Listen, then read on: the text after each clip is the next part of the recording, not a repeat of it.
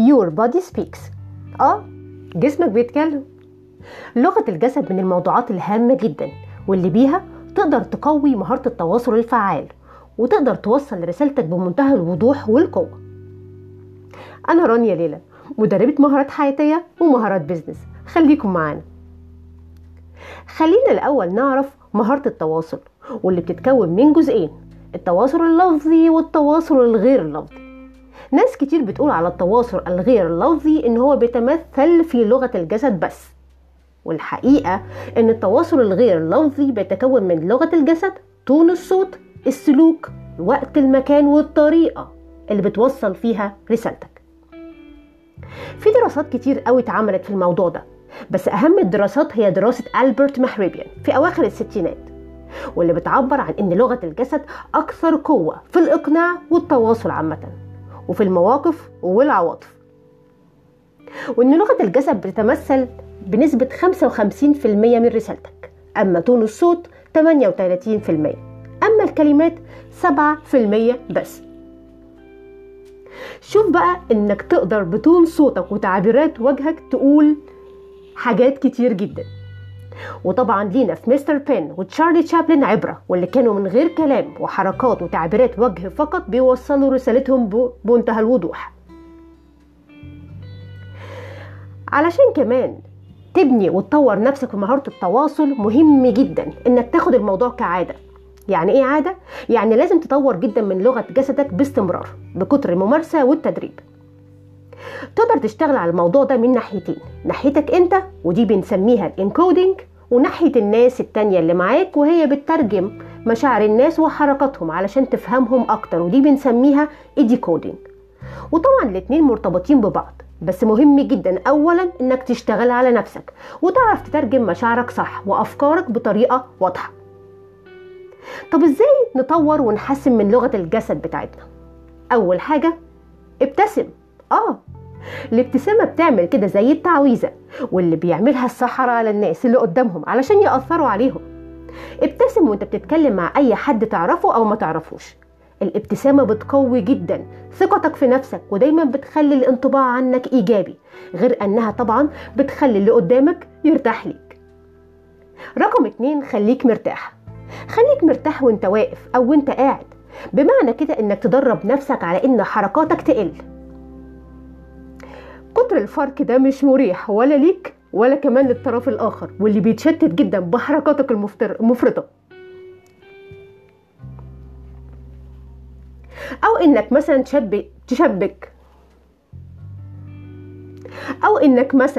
تشبك إيدك وإنت بتتكلم، أو تحطهم في جيبك، أو إنك تحطهم ورا ظهرك. هتتدرب على كل ده إزاي؟ تخيل كده إنك قاعد مع حد مهم، اكتب شوية أسئلة وصور نفسك فيديو وانت بتجاوب عليهم، مرة وانت واقف ومرة وانت قاعد، وراقب حركاتك. هتعرف كتير قوي عن نفسك. لو لقيت ان الحركة كتير ومرتبك، اكيد لازم تتدرب على تقليل الحركة. رقم 3، التواصل البصري. وانت بتتكلم مع حد لازم تبص في عينه بطريقة مباشرة، لان انك بتبص لحد بطريقة مباشرة في عينه ده بيزود الثقة وبيعمل رابط كده قوي بينك وبينه. برضو علشان تقوي الموضوع ده لازم تصور نفسك فيديو، لان هي دي الطريقة الوحيدة اللي هتخليك دايما باصص للكاميرا ومش بتنزل عينك من عليها، وهتعرف الناس ازاي شايفاك من بره، وده هيدربك انك تعمل نفس الشيء مع اي حد تتواصل معاه. رقم 4، احفظ المسافات. في ناس كده بيقربوا جدا منك وانت بتتكلم، فتحس انك مستغرب الموضوع، متضايق. بالنسبة لهم الموضوع عادي، انما لا، لازم تحفظ المسافات بينك وبين الشخص اللي قدامك، ولا تكون مسافة كبيرة بحيث انك تبعد قوي عنه، ولا تكون الموضوع قريب قوي تحس انك متضايق او برضو اللي قدامك متضايق. رقم 5، خلي وشك بيتكلم.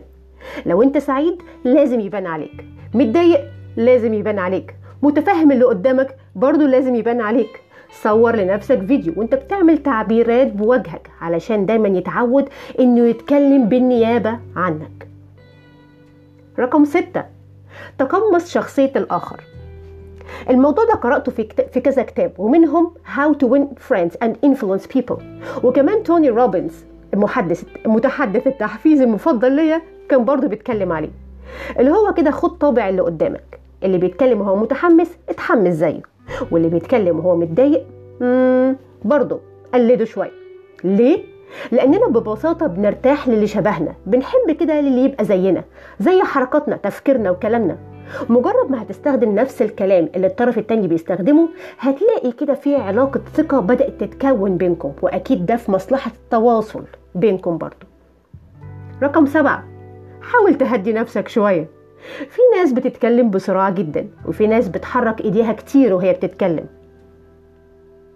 ده طبعا بيدي انطباع بالتوتر والقلق، اللي قدامك بدأ يعرف انك مش طبيعي ومش مرتاح، حتى لو انت كنت طبيعي ومرتاح. احنا متفقين من الاول خالص ان جسمك بيتكلم عنك. نعمل ايه؟ نهدى شوية، نتدرب على الموضوع ده. خلي حد يقيمك ويعلق على حركاتك وطريقة كلامك. ماشي؟ اخر نقطة، قلل الكلمات المبهمة الغامضة، زي اصل بص، اصل يعني اوكي.